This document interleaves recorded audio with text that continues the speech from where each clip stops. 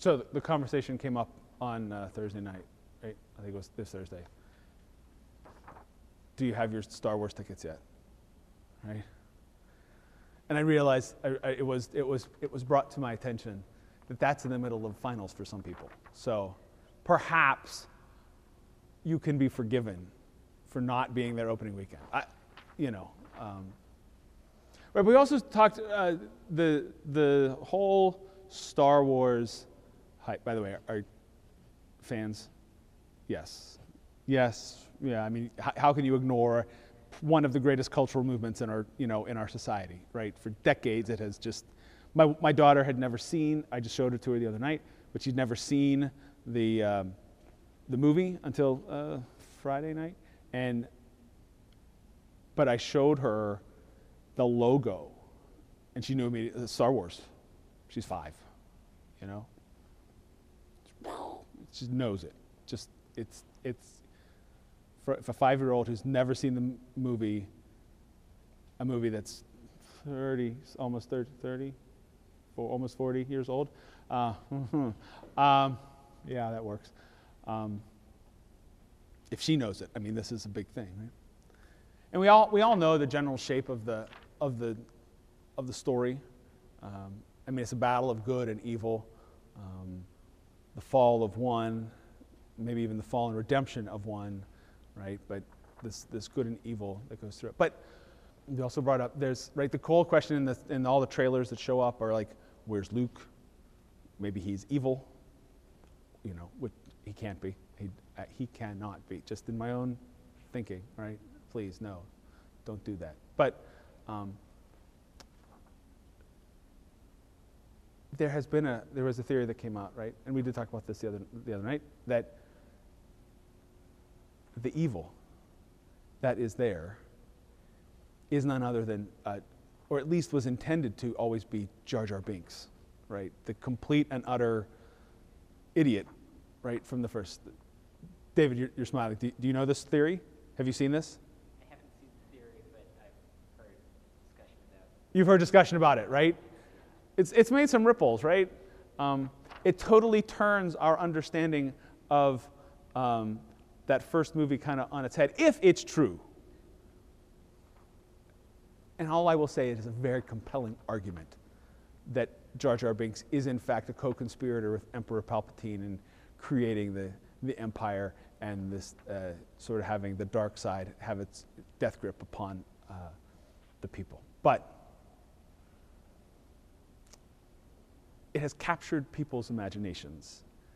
It is so opposite of what we have always understood, right? That people have to go.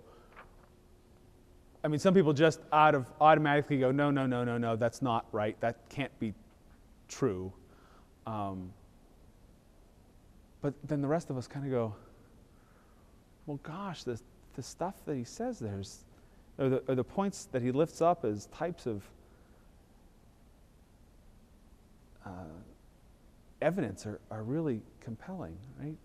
Sometimes we have to reevaluate a narrative that has been sort of put out one way. And we may never know. It might have been what George Lucas intended all along, which would have been genius if he had kept it. But I think sometimes in that same vein, we have to do that with biblical stories. Because sometimes they get told so often, and they begin to become interpreted in particular ways that we have to say, wait a minute, let's step back a second, right? Today is one of those stories. What has typically been called the widow's mite, that's the old traditional name. I can't even remember how some of the headings are now in Bibles, because I prefer Bibles without headings. But, right, Jesus is sitting outside the temple, and he's watching the people come by, right? And he sees rich people come by and sort of drop money into the treasury. So when he says when you hear the word treasury there, that's the temple treasury. It's a religious offering. And some folks are making massively sort of big shows of what they're doing. And well, gosh, no kidding, that happens. We know that. But then he just sees a widow come up and drop the last two coins that she has in the treasury, right? And then he says, truly I tell you, this poor widow has put in more than all those who are contributing to the treasury, for all of them have contributed out of their abundance, but she, out of her poverty, has put in everything she had, all she had to live on. I want to say that last little line is, everything she had, her whole life, is, I think, all she had to live on was to get a better sense of what that meant, but the Greek is her whole life. And so, we are in the fall, right? This is a time that always sort of happens, that when we have churches who are going through stuff, they begin to create they're working on their budgets. And so we're always going to have sometime around this part of the year, it's going to be Stewardship Sunday. All right, and it just always sort of happens that there are texts that come in the fall that when we start talking about discipleship and there's going to be some text that's about giving, and in so doing, right? Now, preachers have picked up on this, and for all of them have contributed out of their abundance, but she out of her poverty has put in everything she had. And so it is so easy for the preachers to go, people, widows, she gave everything. Certainly you can too, right?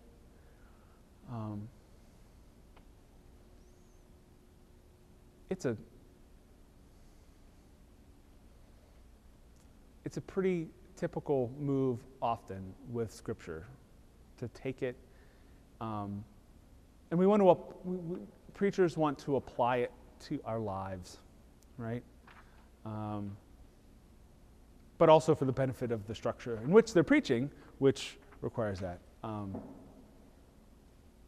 So it just sort of happens. And even for myself, it's hard to not just say, yeah, let's just go with that. And then I would stand up here and tell you as college students, right, to, use your whole life, you give everything, and all that, and but I don't think that's what the deal is here. I think we need to step back, envision this story, pull out a little bit, see it a little broadly, right? Because right before, right? I mean, we can just sort of hold off those verses 41 to 44, those last four verses, and we could see those, and boy, I could really hammer that home. But right before this, right in 38 through 40, Jesus gives sort of a anti-scribe speech. Beware the scribes. He and the scribes never got along, right? Because they're part of the religious establishment. They're part of the people who sort of help interpret the things. They're the ones, though, right? It says they devour, they like to walk around in long robes, which of course means that they don't do work in the fields. Long robes gets messy, it's harder to work. Be greeted with respect in the marketplaces and have the best seats in synagogues and places of honor at banquets. And we've heard other stories, but right, Jesus going, don't take the best seat, take the worst seat, and then maybe you'll be asked to move up. Of course you might not, but right. So, and then they devour widows' houses, which might mean that they find means either sort of legal or illegal ways to get property of widows and sort of kick them out and put them on the fringes, or that they sort of step in kind of in the similar way that Elijah does, sort of move as they travel from place to place. They go and they just sort of force a widow to sort of put them up for a while, and they just sort of consume all their resources. Not real clear, but something like that. And then try to look real good and say long and flashy and important prayers. And Jesus says they'll receive the greater condemnation. So they have that before them. And then right after this, as he's really sort of sitting outside the temple and watching them put the money in the treasury, that they turn around and he goes on a long sort of anti-temple crusade. He talks about how the temple is going to be torn down, right? Because he replaces, in that sense, himself as the new temple. And in between, right, sort of a tirade against religious authorities, a tirade against the temple. There's this little bit about the widows, right? So I don't think it is about the widows giving. And it's those last little words, her whole life. It is precisely what he says is going to happen as the temple is torn down, because it's him. He is going to give his whole life. The point that Jesus makes here, it's not about you all better give so God loves you more. That's not it. Because really, when it comes right down to it, that's kind of always the implied message from pulpits with give, give, give, give, give. Because if you give more, then God will love you more. It's not always done that way, but it's very hard to do that from the pulpit without sounding that way. But I think Jesus sees in her not the model for our life, but he sees in it a prefigurement of his. That he gives his whole self. Right? Because this is the continued witness of Scripture. That God gives. Right? So even in the Old Testament story, which it kind of sounds, right, like sort of Elijah just sort of steps in to this widow's life and says, "Woman, make me a sandwich." It's not that, right? He steps in, right? He has been essentially on the run from an apostate Israel. They have turned their back on God. The king is seeking Elijah's life. It's not going to go well for Elijah, or so he thinks, right? So he goes to Gentile territory. He goes outside of Israel to suddenly find a place to dwell for a bit in the midst of this drought.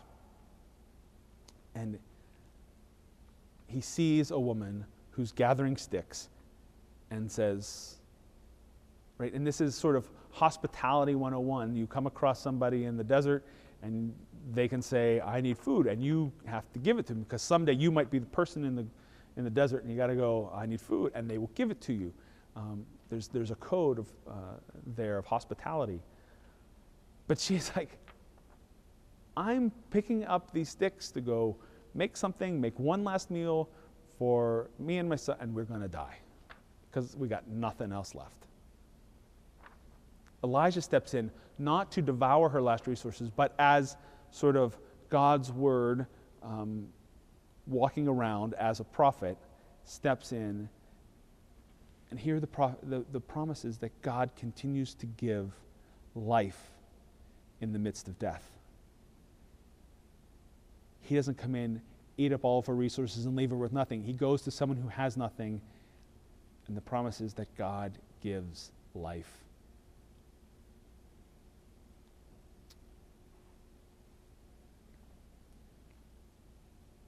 So very often we need to continue to reinterpret, rehear the stories of Scripture, because they are so often turned around on us of the if-then type of story. If you do this, then God will love you. But instead, we need to hear and see again and again that they are because therefore. Right? That is gospel language. If-then is law. If-then is stuff that it makes you feel burdened and I have to do this and feel obligation and duty, because therefore opens us up. Because God has done these wonderful things, because God is the God who feeds the hungry, who rescues the poor and the widow, right? Therefore, we live in response to that. Christ has united himself to us in the waters of baptism that we might be part of what God is doing, the continued giving of himself to us in grace and mercy and love and care, in bread and in wine, in water, in community that gathers.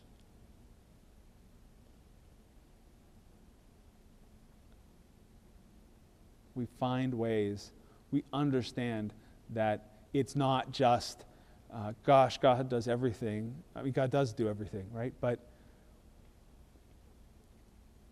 the good news changes us to hear so that we might see how our lives live out, right, and bring life to others. How God brings life to us and how we may bring life to others as part of God's work in the world. It changes the way we understand what we do.